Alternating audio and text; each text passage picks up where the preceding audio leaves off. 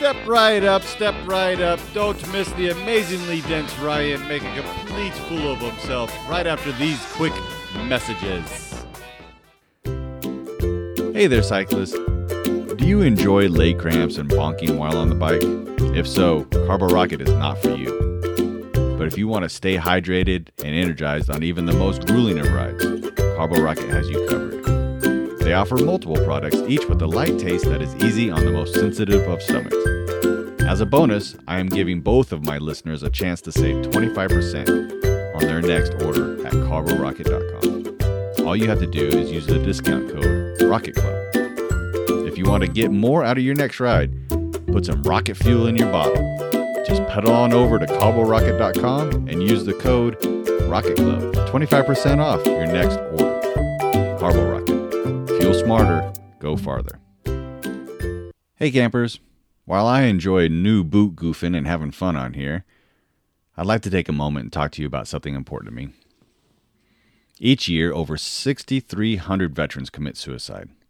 That is more than the number of all the service members killed in action since 1990.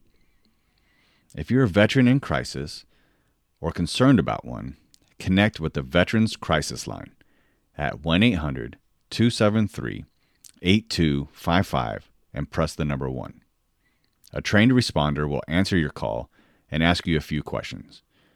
You can decide how much you want to share, and support doesn't end with your conversation. Their responders can put you in touch with local resources after your call. The Veterans Crisis Line is a free, confidential resource that's available to anyone, even if you're not registered with the VA or enrolled in VA healthcare. The caring, qualified responders at the Veterans Crisis Line are specially trained and experienced in helping veterans of all ages and circumstances. Their number again is 1-800-273-8255. Then press option 1. Hey there, campers, and welcome to another episode of Trailer Talk with Ryan. I'm Ryan. This is my trailer, and I'm talking. Today we have a special guest, Mr. Eddie O'Day, and he is it a former pro, or are you still pro? I don't know. I mean, we'll get into what defines pro in mountain bike someday. So Eddie has raced pro mountain biking for years and has worked in the industry for years, and so he has graciously decided to come up here and talk to us. Thanks for having me. Yeah, thank you so much. So, the biggest, I think Falkor is killing. That's not me chewing on bones, guys. Yeah, that is Falkor. He is killing that bone. Hopefully, it's not too crazy. You should have heard that deer crying before you started. Right. Vicious killer. So what are you up to now? What's going on with you currently? Currently, I am doing a lot of bike fits. So that's a big part of my day-to-day is fitting people on their bikes and teaching them good pedaling technique.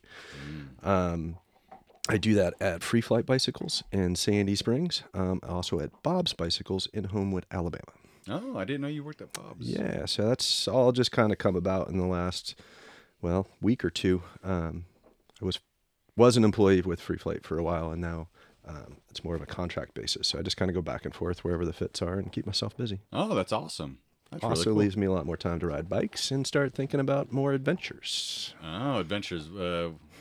Can you talk about them? What's No, not yet. Let's tease that a little bit. You have to come back. Yeah.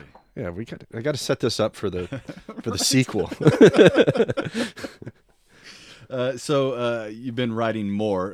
Where are you riding at? So I'm back and forth between the Atlanta area and Birmingham. So it's riding a bit of both. Back in October, I actually rode from Atlanta to Birmingham. I attempted to get back. That was a failed attempt. Jesus. I don't know if you've ever tried to put grass into a tire to ride home. Don't bother. It's a total waste of time. Was it wet grass or dry grass? Yeah, a little bit of both. Because I've heard those. It's like this myth, right? That's around from at least when I started riding in the 90s, it was like this. Oh, you just put grass in it and ride out. Yeah. Well, it got to that point. Like I went through a tube, a plug, then a tube, then like 8 patches. It's still not fixed. And I'm sitting on the side of a highway and I'm like, man, there's a lot of grass. I guess I'll give it a shot.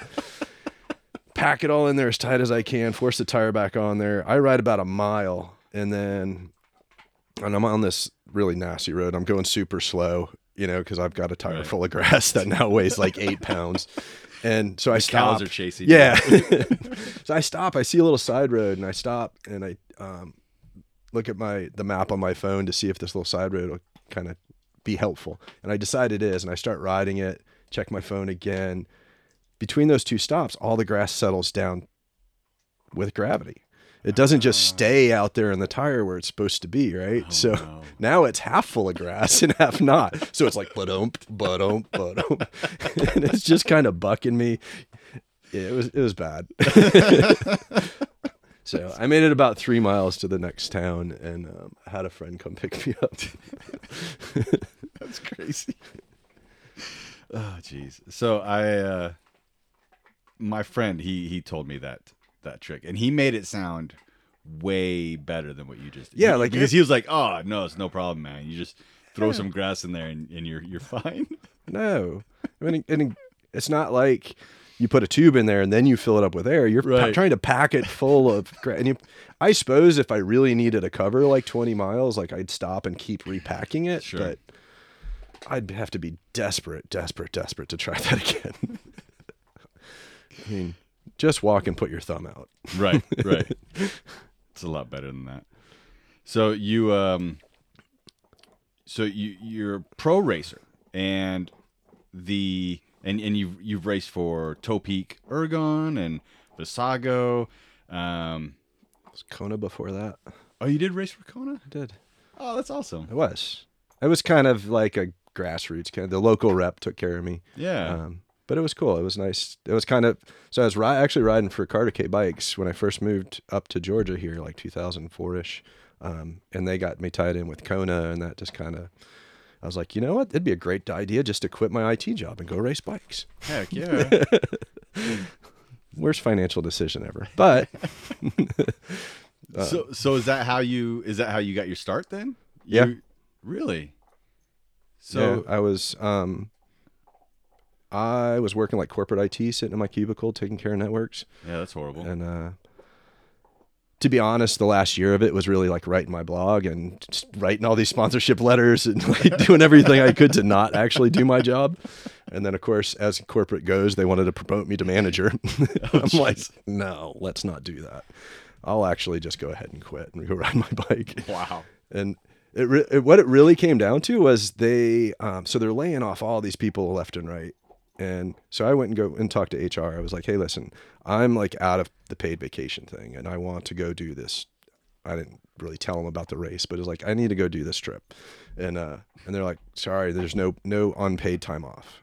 And I'm like, you don't have to pay me. Right. Like, I'm not asking for more paid vacation here. Like, it's going to save the company money and I'm just not going to be here for a week. It's not a big deal. They're like, no, we can't do that. And I'm like, that sucks. I quit. There wasn't a ton of thought into it and a lot of planning and saving up money. I was just like, nope, it's 24-hour nationals. I got to go. I guess I'll figure it out. Well, so that definitely, because one of the questions that like everybody, well, not everybody, but people have is like, like how do you become pro? So, Number one, quit your job. Quit your job and go ride a bike. Yeah, so, I mean, pro bike is like, there's a lot of different variations of that, right? So you could have a professional license from USA Cycling. Does that mean you make any money? No, there's no guarantee any money there. You can be like a pro road riders. There is some salary things that go along with different levels of being a pro. So that they have like, Pro Continental, the World Tour. Those guys have sort of salary things that could happen. And the lower that gets, the less guarantees you're going to have, obviously.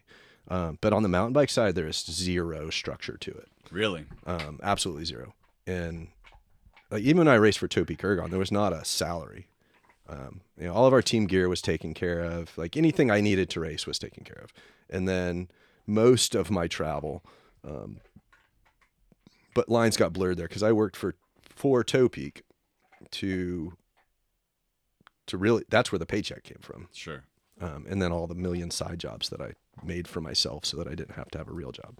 That's crazy. And for several years I'd work with, my brother does network cabling, and I'd go do jobs for him either in Florida or, just whatever, so I could make a paycheck for a week and figure out how to save up enough money to get to the next race. Right.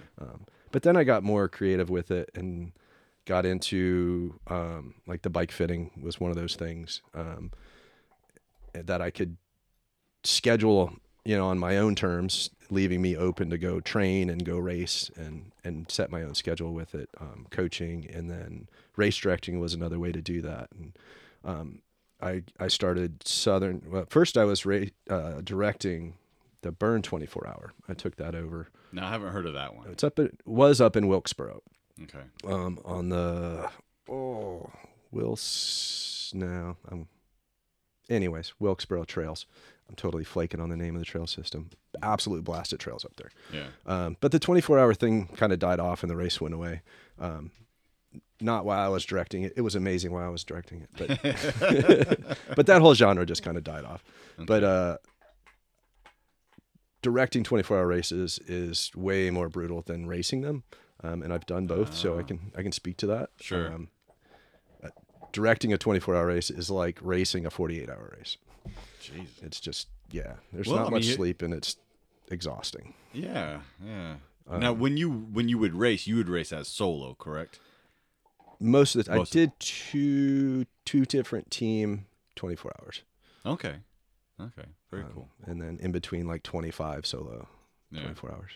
So when you're doing those races or any race, the only money you're making is like from the prize money for placing? Which is, I think I probably, if I added it all up, I'd be surprised if it was more than like maybe a couple $1,000. Yeah. Over, what's today? 20 years of racing now. Wow. So it really is just a passion. Yeah. I mean. And what I was able to do is so as a race director, I'm out promoting my races at other races. Sure. So there's that aspect of it, and I'm promoting my bike fitting service and my coaching, and then I was able to kind of tie in being a marketing rep for various companies. I think early on, like I worked with Wingnut Gear. They make those kind of low hanging backpacks. Okay. Yeah. Really nice backpacks. Check them out. And then like I'd go to Interbike, the bike trade show for those that don't know, or that used to be. That doesn't exist now. And I'd go there and I'd work the chamois butter booth for a couple hours a day so that I could be at Interbike so that I can go run around and do all my networking, and sometimes, like give talks at sponsor booths and stuff like that. Okay. I did that for a lot of years, and chamois butter became a sponsor as well. Those guys are great. Well, they still sponsor you, don't they? Or I see you wearing the kit. Yeah, so they still give me some kits every once in a while. I think the jacket that most people see me in the last 3 or 4 years is 3 or 4 years old. But it's a really nice long sleeve jersey. I use it a lot. Nice. But those guys are amazing. They're and in a way they do still sponsor. Like they got me set up to do Dirty Kanza. I was going to do it this year. Obviously nobody did it this year. I'm looking at doing it next year, and kind of rekindling with those guys. And they're just a lot of fun to hang out with. Right. But I would go do little, try to find little ways to kind of do two things at once. Right? If I'm going to a race, I'm also promoting myself and the companies that I'm either sponsored with or working with, whatever, as well as promoting my own businesses, so I can somehow make some money while I'm out there doing it. Yeah. And that's what being, at least from like an endurance mountain bike prospect, that's pretty much what looking like a pro was. There's always a handful of guys, like Ray, what's that name? Hans Ray or Hans Ray? Well, he was a trials guy. Is a trials guy. Oh. So he'd make his money from doing, shows and sponsorships, and videos weren't really a thing when he was doing it. He did all the stunts in Pacific Blue, the bike police show. Oh, I didn't know that. I don't know what kind of money he made out of that, but Movie, it's TV show money. Yeah, it's TV. It's residuals. Yeah. I don't know if anybody's still watching that.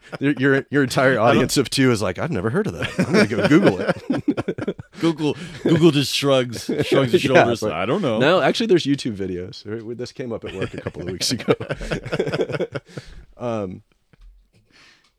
Yeah, so I'd just always be hustling some way to get a new thing going to make some money and keep myself moving along so I could get to the next race. Right. It's not super lucrative. But I know where I was going. There's a couple of guys out there who did get a salary. There's some racers. Yeah. And I don't know how big of a salary and what their side jobs and what their hustles were like. There's very, very, very few, even at the highest level,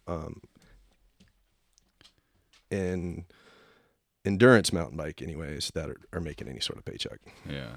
Well, and I read something somewhere sometime that even Aaron Gwynn, rock star downhill, Sure. World Cup guy, he is like the top paid individual cyclist. And he was like, with everything, with sponsorships and like with everything totaling, he was barely breaking $1 million a year. That top paid mountain bike. Yeah. Yeah. Well, no, I think it was. I'm sure Lance was making more than that. Oh, that's a good point. Well, so yeah, maybe it's just mountain bike. Whatever. He's like the all-star. Sure. And Yeah. and $1 million on the mountain bike side seems like a ton. yeah, And maybe like Sean Palmer back in his heyday. yeah, the That guy had, snowboarder. because he had like legit sponsors like Mountain Dew, and Right. at a time when Mountain Dew was a big deal, not, like Red Bull's the thing now, but Right. it didn't exist then. Yeah. It would have been Red Bull if Red Bull existed. Well, and it's so weird because it's like the difference between anybody in any cycling athlete, pro cycling athlete, their salary and income pales to like a kicker on an NFL team or something. Sure. I mean, it's just insane. It's wild. If I took a guess right now at who's making the most money in endurance riding, it's actually, I think, 2 women at the moment. It's probably Rebecca Rush and Lael Wilcox. Oh, okay. I know if Rebecca, but I don't know Leah. Lael's, she's got the women's record for like Tour Divide. Oh, Yeah, she's interesting story. Definitely get her on the show next. perfect. I'm just writing that down. Excellent. I bet you I can get Rebecca on here. That'd be cool. Yeah, Yeah. she's cool. We I call her Arbeck. okay. It's just a thing that we have. Yeah, that's cool. I remember being at Interbike one of those years where I was working the chamois butter, intermittently working the chamois butter booth and running around, and I got to speak. I was sponsored by Light Motion at that time, Oh, yeah. and this probably would have been like 2007 or 8. And Rebecca was kind of transitioning from adventure racing into 24-hour racing, and so they had some of their sponsored athletes that happened to be at the show come talk, and I got all googly eyed because it's like, oh my God, it's Nat Ross and Rebecca Rush, and I get to stand next to them like I'm somebody. It was pretty amazing. Yeah, that's kind of like the early days of being a pro. It was like, oh boy, I'm here. This is Yeah. what it's like. Well, and don't sell yourself short. You're like, you're up there. So At the it's- time, I was pretty good regionally, but I hadn't done a lot yet. But it was coming. yeah. I mean, you hold records like all over the place. You hold I don't know if you hold the TNGA record anymore. That one hurts a little bit because they Oh. changed the route slightly. right. I was gonna say. it was- And so the year I set the record was kind of an anomaly year because there was a little bit of the early route, like the beginning of the route that was altered because of a trail that got enclosed at that time, and now it's back open. And then they've added like 12-ish miles to the end of it. It's mostly paved. They're not particularly hard miles. on the on the Silver Comet. Yeah. Okay. Some roads down to the Comet, and then Oh. you finish a couple of miles on the Comet. And now I'll quit complaining about it. So James Dunaway, he's won it twice, I believe now. He won it last year and put in an amazing time. And I always look at the pace of it, and it's like the year I last one, it was like 9.7 miles per hour, which, sounds amazingly fast when you say it out loud. Yeah. Well, I mean, for that though, I mean, it is what it is. Yeah. 10 miles an hour on that route is brutal. yeah. I mean, it's like 56,000 feet of climbing in 350 miles or something like that. Yeah. It's a lot. Yeah. I mean, I'm happy when I do like 8 or 9 miles an hour at blankets on, 500 feet of elevation. So, yeah.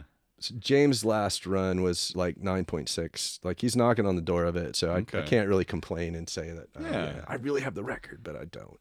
So Sure. it's it'll go down whether I do it or he does it or someone else does it. Someone will blaze it faster at some point. Well, and there were multiple years that you held it, so it's not like I mean, records are always broken. So yeah, I hope so. So at least you have it. A couple of lines. Yeah, couple lines in the Hall of Fame. And it was. I got to do it the first year, which was really interesting and really scary. Well, weren't you involved in routing it? I would. So Dave Muse did 99.9999% of that, and.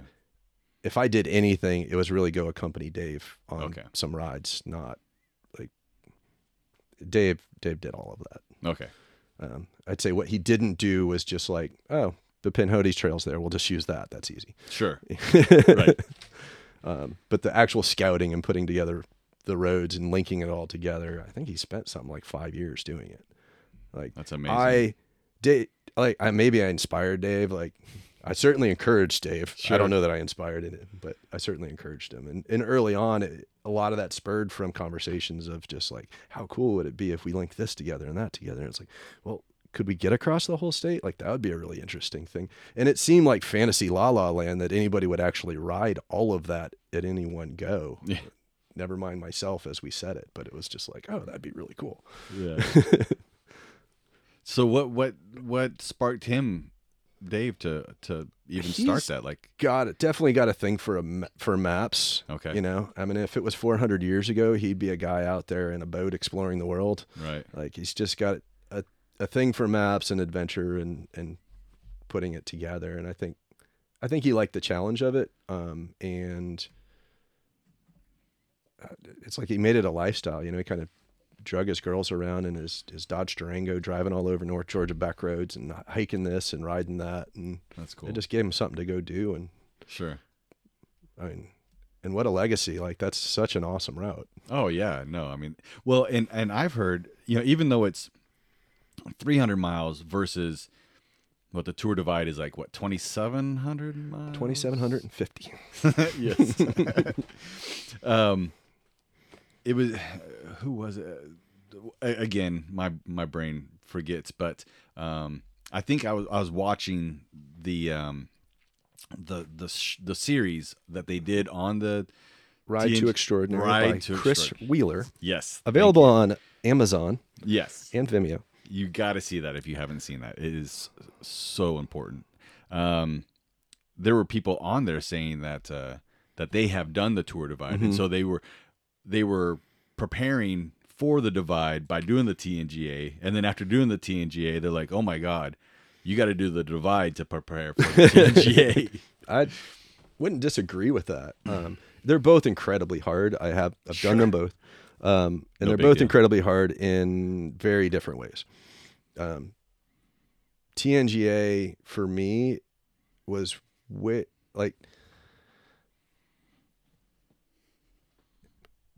the last time I did it was 39 hours and change. So it's very, very, compared to Tour Divide, it's very short. Sure. But it's very intense. So it's kind of... And you doing it in 39 hours means that us mortals can take up to like 8 days.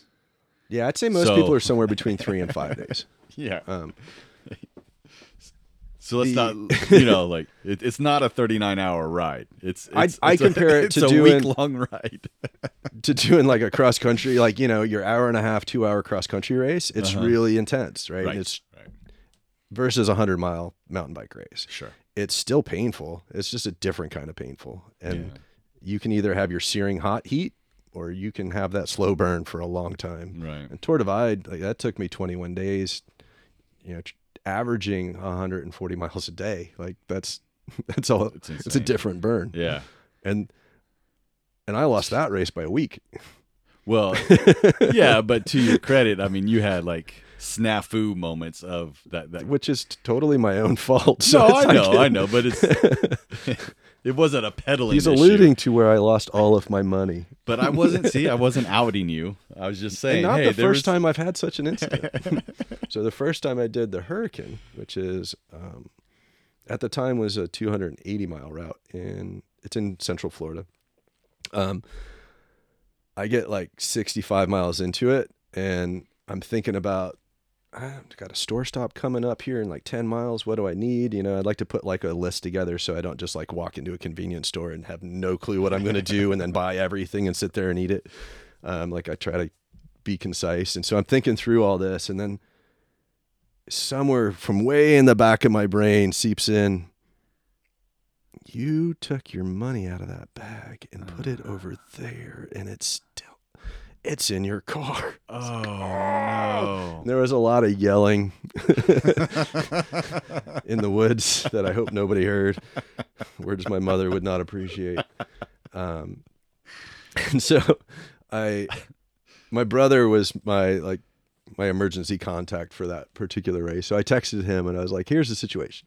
And I may need you sometime tonight because here's my plan. I'm just going to go way faster, and then I'll need less calories. That way I don't have to buy anything. Genius, right? Yeah, no, that totally makes sense. So that was the only thing I could come up with. I passed through a couple of trailheads, and I was like, maybe I'll run into somebody and they'll offer me $100. Like that could possibly happen. Yes. Maybe I'll find some money on the side of the road. These are pretty much the only things that could happen that are within the rules, And my brother actually is like, I'll come meet you on the trail. Oh, give so you some money. He can't provide assistance. I can't take that. Now, if I found Trail a $20 bill on the side of the road, totally cool, pick that up. But and I can't. If he was the one that dropped it accidentally, so morally and ethically, so I can't invoke that trail magic to happen. Right. So I just plodded along, and I had about, I forget the exact number, we'll say like 2,500 calories on me, and it was all powder. I had like one bar or something like that. Like, so the only way I could get calories in was drinking it. And so I just put my head down and plowed on and made it happen. Missed a water stop towards the end, and that just really messed me up. I nodded off while riding at the end of that ride for the last maybe hour and a half. I have no idea how many number of times, but I would guess somewhere between 50 to 100 times where I'm just pedaling along, and I wake up. Like, you've had those moments when you're really tired and then you just catch yourself where you just shut your eyes and I was doing that while riding. For hours. So the motivation to keep going was that it was really cold. It's like 34 degrees, but yet still humid because it's Florida. Yeah. So I didn't want to lay down and just you'll get freeze, real cold. And all I had was like a Mylar emergency blanket. And then I'm with two other guys who I don't want to let win. So I got to win. I can't. Of course. I made it this far. I can't just let them go. So we all ended up finishing together. What's funny is I get like 5 minutes from the finish, and all of a sudden, like, all the adrenaline starts going, and I'm wide awake, and I'm not nodding off anymore, and I'm totally thinking about attacking. Well, I don't know if these guys had waited on me or not, but nothing really happened at the end of the race, which is very unusual, particularly with the three of us. And I was totally thinking of being a jerk. And I didn't do it, but the thought entered my mind. It blows me away how you guys, you pros, can just push your bodies through. I mean, like, I suffer on the bike, but the amount of suffering that you guys go through, like the stories, and just like you're telling this story. And they always seem like, well, so I was, like, my left arm fell off, And so I was like, well, shoot, how am I going to make the rest of this 3,000 mile? I'll just, adjust. I'll just adjust and keep pedaling. Yeah, just flip this around in my head and find something positive and keep on going. Yeah. It's so crazy. It's so awesome. I will say it takes practice. Like, that's not a thing. Maybe some people aren't born with it. I was not born with that. Like, just like, oh yeah, I'm just going to go suffer through this and totally enjoy it. Now, there is an aspect of suffering that is inherent to cycling that I did find I enjoyed from the get-go. Like, particularly my first trip to North Georgia was like, man, that kicked my butt, but I want more of that. Okay. Yeah. Yeah, no, I totally understand that. I get that. Just that satisfying, exhausted feeling at the end of the day that you did something. Yeah. But to take that to other levels of where you start riding all night and go sleep deprived for days and ride through all sorts of pain and agony, like that, it takes some practice. Sure. And there is times during those races where I've had to stop and think, like, am I putting myself in danger? Am I putting other people in danger if I continue on? I think back to I did the Trans North Georgia in 2011. Tropical Storm Lee was coming in out of the Gulf, and we were starting as it was making landfall. So it was basically a race against a tropical storm that the tropical storm won. I spent the last 8 hours in the tropical storm, and like the early bands of it wasn't terrible, and the winds weren't too crazy, but the bands of rain were just awful. It's just dump, and then it stopped for like 45 minutes, and then dump and stop for 45 minutes. And I got tired at the end of that one and stopped and took like a 2-hour nap. I woke up. I was in an emergency blanket, and the water had pooled up on it and was sucking the heat out of me. Oh, and so I woke up really cold, and I was like, got to snap out of this right now. I got to move before I get, start shaking. And it was already starting to shake at that point. And I get myself going. I'd cut a head hole and arm sleeves into my emergency bivy blanket and wore it as a poncho to keep my heat in, because I was pretty wet at that point. I'd been rained on. Right. And it's a great wind block. Nothing gets through that thing, and it holds the heat in. So I was like, and I knew there was a descent coming. It wasn't terribly long, and in my head, I was just going to wear this thing for a minute down this descent, and then once I start climbing, I'll take it off. Yeah, like 2.5 hours later, I'm still wearing this thing. I look like the Great Pumpkin. There's orange blanket hanging out of everywhere. But there was a couple of times during that where I could have exited out to a road, and it's like, do I push on and go play in the woods here? Like, I mean, this is a totally selfish endeavor. This does not need to be happening. I could stop at any time. And if I crash out there, like, who's going to come get me in a tropical storm? And what am I putting those people in danger? And it's like, I wrestled with that a little bit.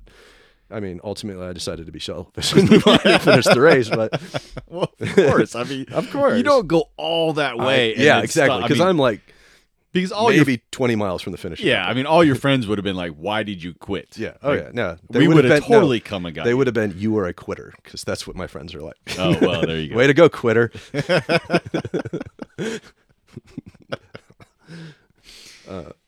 I was the only one that finished that year.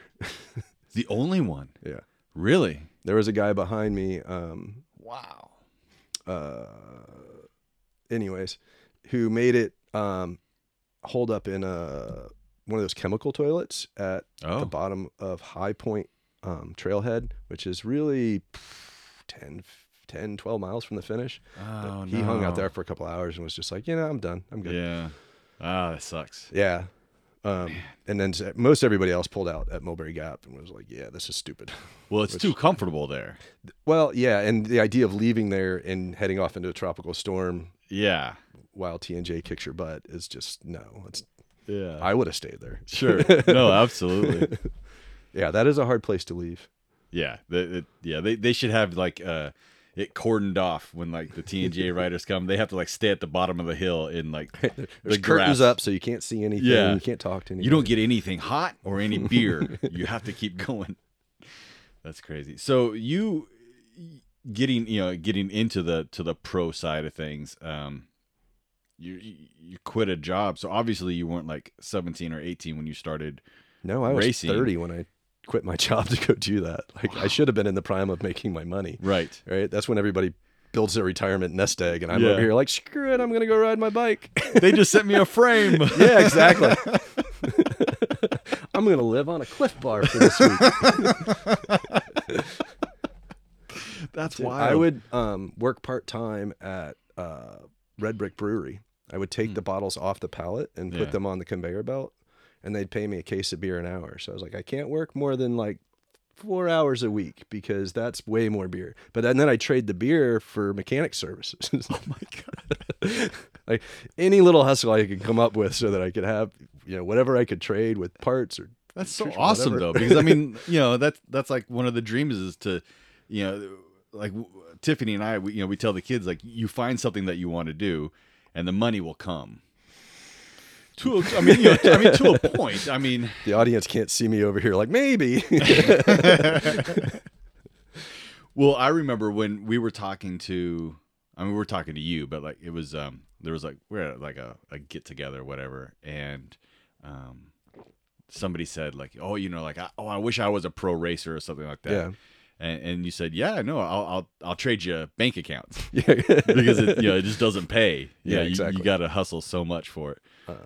And I'm not complaining. It's just No, yeah, it's a hard way to try to make a lifestyle out of it, but Sure. it's super rewarding. I mean, Yeah. the stories from nobody wants to sit with me on a podcast and talk about my stories from cubicle days of working IT. Like nobody could yeah, care no, not less, at all, right? So no. I have much better stories having ridden bikes yeah, than done that. So I'm grateful to have had the opportunity to do it, and I don't know if I'd say I had the cojones to go do it. I was dumb, but no, I mean, no, it takes balls to go and I mean that's huge. Uprooting your life to such a drastic change. yeah. I mean, I wouldn't have done that. I mean, I can tell you right now, there's no way.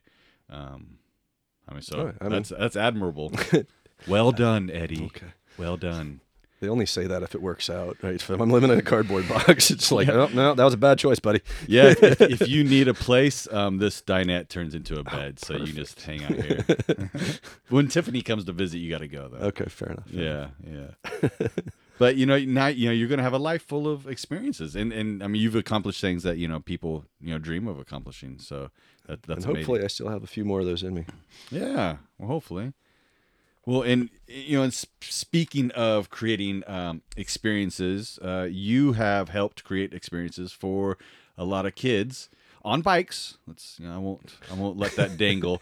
By helping start the Georgia League Yeah. with NICA and all that good stuff with Kenny Griffin and Dan Brooks and Yeah, before we even whole had list Kenny of others. involved. Oh, it was before Kenny. Okay. So I guess the backstory on that would be I was a kind of a national ambassador for NICA. Oh, okay. They kind of put together this group of pros, influencers, Right. to just to help spread the word around the country and see what came of it. It's kind of one of their, it's a no cost thing. Put it out there and see if it works. Yeah. And so at the same time, I was coaching Dan Brooks to do a cross country ride. Was was- it the BC race? No, this was across the country on road bike. Oh, the Ram? Was it the No, Ram? not a. It was a tour. It was like a supported tour. You but- said a whore? tour. Oh. I was like, I don't know if we should say that. No. I mean, he paid for it. A Okay. bike tour. Okay. I will enunciate better. And so Dan Brooks went on to become the first director of the Georgia League. Right. So he got done with that, and him and I had been having some conversations and then deeper conversations afterwards. He was trying to figure out something to do. He had retired from his previous career and was looking for something else to do and wanted to do something with bikes. Right. And he was thinking of, like maybe I'll buy a frame company and do a thing there. I could put some money into building trails and I was like, yeah, you'll lose all your money over there. You're too impatient to wait for trails to get built. That's going to take 10 years. I was like, you should really look into this high school league thing. This sounds really cool. And he totally bought that. thankfully. Yeah. Thank you, Dan. Yeah, absolutely. And so I just put myself out there. It was, I can help you any way I can, but I'm a poor bike racer over here. I ain't got the money to bankroll this. I can help you find sponsors. I can help you get people involved. And it was really cool to see the early support for it, and some like really key people like Dan Thornton from Free Flight was like, yeah, I brought it up to him on a group ride one day, and he's like, totally in. Tell me where to send a check. And just people were just totally into it. And I think Dan Brooks approached Kenny, and Kenny was like, oh yeah. And he did it for free for the first year. Oh. Like that was just totally pro bono. Like, yeah, I'm a race trader. I'll put that together for you. Wow. Like, and that's the people that got behind it and made it happen did it because they saw the potential in it, and what could happen. And what could happen is 1,000 kids are racing in our league now, which is amazing. Insane. Yeah. Which is getting their brothers and sisters on the bikes, their parents on the bikes, aunts and uncles coming out to races and check that thing out. And Ryan is a mechanic for the league, so he's seen all of this, but it is like 4-1 for each kid. There's 4 adults that come to these races. Yeah, that makes sense. Yeah. Which makes parking a nightmare, but right. Well, and it's funny too, because like, yes, now there's 1,000 kids racing, but when like, before this year was, but like a normal year where we had the like before times. Yeah, the before times. When we had like the infield and it was a big production, there was like anywhere from 3,000 to 5,000 people would come to this town to, this little tiny trail system or whatever. Yeah. And for the whole weekend, 2-3 days, because they would camp and stuff like that. And, like it was like the town would double in population. I'd love to see like an economic impact study on like Milledgeville, like, cause that's where everybody had to travel. Yes. Except for the 10 people that actually live in, Milledgeville. Oh. That's mean. It's not that big of a town, right? And all of a sudden there's an influx of, like 4,000 or 5,000 people. Yeah. And every restaurant I went into that weekend is full of people from the league. It was all league people. You can't get away from them. It's hilarious. like, I want to get away. I'm with them all day. I'm going to go have this quiet dinner. No. And now there's 30 people in the restaurant. Yeah. Yeah. It was, it's a sea of flat bill hats. Yes. So you helped get it started the first year, and and I've been on the board of directors. I forget how long it took a couple of years before they actually asked me to do that, but so you weren't like right off the bat, like, no, I don't even remember if we had a board of directors the first year. Well, that's the other point. I don't, maybe, but I've always volunteered in any sort of way that I can at the races themselves, and then in the pre-production stuff, whatever it is that I can do. Most years I'll call up Kenny, the director, and just be like, dude, what do you need? What's your pain point? Right. Then you end up becoming parking director, which is the worst job ever. But but you do such a great job. Hopefully there's somebody else next year. Yes. Hopefully we need a parking director next year. Yeah, that would be nice to have it back to normal. Yeah. The infield, it's just like so awesome with the pit row and whatnot. Because I had a 1-year break where what did I do? I just didn't, whatever. I don't know. I did something else. So like the first 3 years, it felt like a family outing. Yeah, you pretty much knew everybody that was there, and And pit row, there wasn't a pit row. It was just, hey, just put your tents over here. Sure. Yeah. Try to keep them orderly, and that was it. And then I came back, and it was the first year that we did the. Was it the Atlanta Road? The Atlanta, yeah. That was also the first year we had middle school. God. So the that league makes itself, that was like a 30% increase all by itself. Oh, yeah. That was a big year. I think we grew by 40%, 50%. Yeah. It was insane. Because we Tiffany and I were walking through the parking and whatnot, and I wasn't working, Mm-hmm. and I just turned to, I mean, I had like goosebumps. I was like, okay, I gotta get back into this. This is insane. And you know, the pit row was like NASCAR almost. Yeah, I and mean, it's a narrow infield there, so everybody's packed in a bit tighter. Yeah. So it definitely had more of that feel of like, man, this is a big time race. yeah, And it's cool. I think I've been to a lot of races around the country, and the only other mountain bike races I've been to that have that sort of feel are like Sea Otter, which is one of the biggest races in the country out in California, and the Iceman race up in Michigan they have like 4,500 participants, and then everybody hangs out. I got to race the pro race one year, and so we go out late in the day, like 1 o'clock in the afternoon or something, and everybody else is done. They've been having races since 8 a.m. And so they're all it's a point-to-point race. So they're all out there at this campground, hanging out, partying it up, drinking after their race. So you have this huge finish line experience, right? And that's kind of what it felt like getting these last couple of years of the Georgia League, is that these kids get to have that same experience. And man, they're spoiled. Well, and what's bad is, but it's cool. It's really cool. Yeah, I mean, if they go to like college and ride in college, or if they just go and do like a regular, like chain buster or go nuts race, whatever, like just some other racing. Very different experience. Yeah, right? there'll be like a piece of tape on a tree, like you should turn here. I used a lot of vlogs in my course markings. Meanwhile, like it's a pro production for our league races, and it very much is. I mean, it takes days to set that up and surprisingly minutes to tear it down. But there's so many things to love about the league, and so many positives that come out of that. Oh yeah. I mean, go to a trailhead anywhere here in Georgia, and there's a bunch of teenagers on bikes, which is amazing, because 10 years ago, you go to a trailhead and there'd be that one teenager on a bike. Yeah. And been otherwise a bunch of around by his dad. Yeah, exactly. 35, 45-year-old men out there. It was not a diverse age group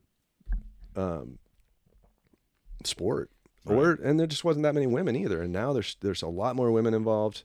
And I really do think that plays into the league. There's a lot of moms out there that want to go. And that's the cool thing about the sport is, say your kid plays soccer or football, you as a parent can't participate with them. Right. You can go and watch, and you can read your book, and you can cheer, and you can do your thing, but you can't actually be a part of that, aside from maybe being a coach, where with cycling, you can go ride with your kid. Right. Yeah. Yeah. Tiffany did a mom's ride 1 year at Milledgeville, and it was so cool because these ladies, and these are like non-cyclists. They're just moms. And so they went at like picture pace, and along the way they were having so much fun, and they're like, oh my God, I can't believe my little Timmy is riding this, or, whatever. Yeah. They were blown away at how difficult it was, and that that their little kid is out there just getting it, and like no wonder when they come across the finish line, they're like Timmy's out there riding a wheelie across that whole. Well, yeah. Kids could ride better than me. Yeah, for sure. Yeah, absolutely. That's wild. Yeah. So, it's been a fun ride to see all that grow up and be what it is, and I'm excited to see where it goes and how much bigger it can get. Yeah, I can't wait to see that. Yeah, and speaking of that, you did your Tour Divide event was actually a fundraiser for the league. It was. Yeah. Specifically for the bike loaner program and scholarship program. Yeah, that's so amazing. So that was, 2017. Mm-hmm. For those that don't know, Tour Divide is 2,750 miles from Banff, Canada to Mexico. So it runs the Continental Divide through the Rockies. Hence the name Tour Divide. Tour Divide is the race of that particular route. Yes. There was about 200 people that started that year, and I think maybe 30 that finished within the official 30-day cutoff. Wow. And I was a solid 15th mid-packer. Nice, man. Mid-pack finisher. Yeah. Finishing's good. Middle of the pack. Still lost that race by a week. Well, you just got to go do it again. It's so fun to say. Maybe. It's kind of on my radar. There's a couple. So these are the things I can't talk about. Oh, okay. But yeah, I considered it this year. I decided not to. My girlfriend Audrey is going to do it this year. Really? Yeah. Oh, that's awesome. Hopefully she can do the whole thing, i.e. get into Canada. But we'll see how that plays out. So it might be a, U.S. border to border thing. We'll see how it all works out. Right. But planning for the whole thing. And there was a bit there where we talked back and forth about like we both go do it, but for several personal reasons, I decided that it's probably not the best year for me, and I could definitely support her a whole lot better if I'm not doing it, not have my own head caught up in doing my own race, because it's that. Yeah, that's not like riding around the block. This is not a casual. That is not. You're doing great. Here, would you like one of my water bottles? No. Well, it was never a discussion we were going to ride together, because. Oh, okay, yeah. Because she's so much faster. Yeah, she's totally going to drop me. But it's a race that is and should be a very selfish endeavor. Well, yeah. You need to be totally self-supported. You need to do all of that yourself. And and in the spirit of that race, like, you're not even supposed to have friends come visit you.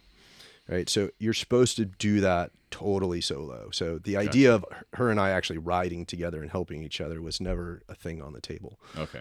And I think we both like blurted out the concept like right away, like just so you know. So I think we're both very on board on the same wavelength on that. Sure. It was like no.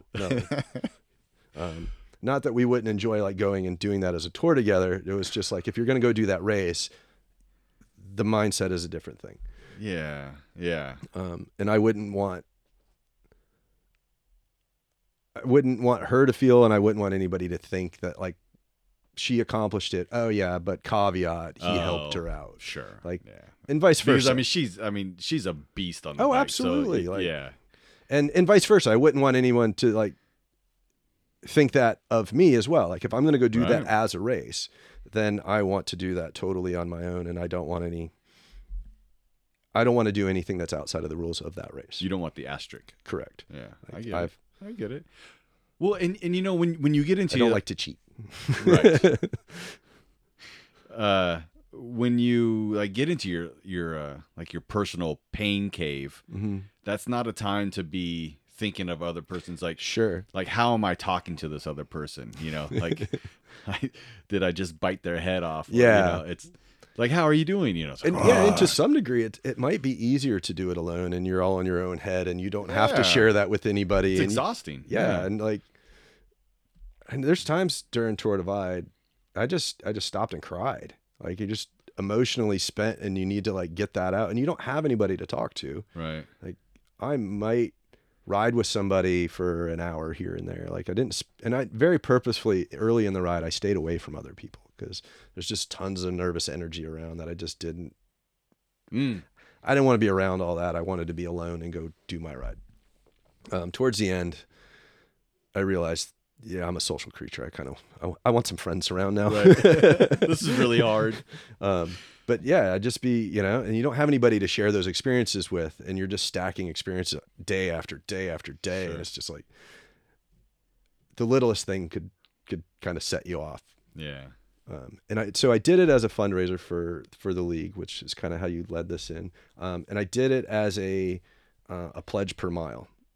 That was a Kenny Griffin, fabulous idea. Yeah, it is. And because it works on two ways. It's a great way to get people engaged in the donation side of it, and stay engaged while I'm doing my ride. Right. It also gave me huge motivation to go finish that ride. So, when you maybe lose all of your money on day 5 and you're totally out of the race at that point, and you're in the dumpster and you're like, why am I doing this? This is so stupid. And you have a million reasons to quit. Like, you need that one strong anchor to keep on moving. Yeah. And Kenny would send me texts. Dude, it's like $14.75 for every mile you do. I'm like, that's so awesome. I mean, that is double minimum wage, so that's cool. I guess I'll work 18 hours today. And that the donations kept coming throughout the ride. Like, from people who had already donated. They would donate more, and other people would sort of get on board as it was happening. So I think when I started it was like 12 or 14,000, which was pretty awesome and really inspiring for me. And then by the end, it was 22.5. Wow. By the time all the donations and people kept piling on, it was pretty awesome. It was really inspiring I was like, oh man. Which that particular year was that was a sizable chunk of our budget for the whole year. That was still early on. Yeah. So it was really cool to be able to contribute that, because I've never been a big monetary contributor to the league. I've always put tons of time and my network into it, but I've never been able to contribute a large amount of money, and it was really nice to be able to do that. Yeah. Well, thank you. Everybody thanks you for that. That's amazing. We just need you to do it every year. Yeah. So if you just I'm working on another one. I can't tell you about it yet. All right. You're going to do maybe something bigger. Something big where you're going to go around the world? Maybe. I'm just going to follow it. It's a pledge per mile, folks. Just 1 penny around the world. Tour de Equator. I'm just going to keep riding until I can't. So go ahead and pledge a penny towards that. That's good. Well, I really appreciate you coming in. This was a blast. I appreciate you having me. This is fun. Yeah. I know it's a long drive up here. Well, we got to wrap this up so we can collapse this and I can go to bed. Yes. You can sleep with Falcor. He'll keep you warm. Perfect. Absolutely. Well, but thank you. So thank you for coming. And I will look forward to you coming back up here and talking more when you can discuss your secret tours. Will do. Yeah. It's coming together. Very cool. Well, thank you. All right, campers. If you have any questions or if you want any topics talked about, you can reach me at what? I'm interrupting. Go ahead. Oh, because I got to plug myself here. You got to do that for your guests. Give us an opportunity. Oh well, none of my guests have had pluggable things, so please. So it's Eddie O'Day at Instagram, where you can find me on Instagram. On Instagram. Oh. And then, of course, on Facebook, it's also Eddie O'Day. Shredward O'Day on Strava. Ah, Shredward, yeah. You got to have the nicknames on Strava. Oh, absolutely, yeah. I can't say what mine is. I'll have too many followers. That's true. Yeah, that's true. So you can, again, you can email me. Do you have any more plugs? And if you want a bike fit or some coaching. No, that's actually, If you want to learn how to climb on a bike, I will totally change your life. And you can find me at Free Flight Bicycles or Bob's Bicycles, respectively. Yeah, very good. Well, and we were riding over by Jake Mountain, and you just glanced at me and you said, "Hey, why don't you give your calves a break and raise your seat post up?" And I was like, "What are you talking about?" And he's like, did that work? Yeah, I raised it like a half an inch. I'm like, "Oh my God, this is amazing." Yeah, so you can definitely fit people. That's clear. All right, guys. So like I said, you can send an email to trailertalkwithryan@gmail.com. So until the next time, keep on camping, campers. Supporting a loved one through a crisis can feel overwhelming, but responders at the Veterans Crisis Line can help. Contact them at 1-800-273-8255 and press option 1. Or you can text them at 838-255. Or chat online at their website, veteranscrisisline.net. If you don't talk, no one will listen. Trailer Talk is brought to you by Carbo Rocket. Whether a weekend warrior or an ultra-endurance athlete, Carbo Rocket gives you the fuel you need to win. It's all natural and gluten-free. Carbo Rocket. Fuel smarter, go farther.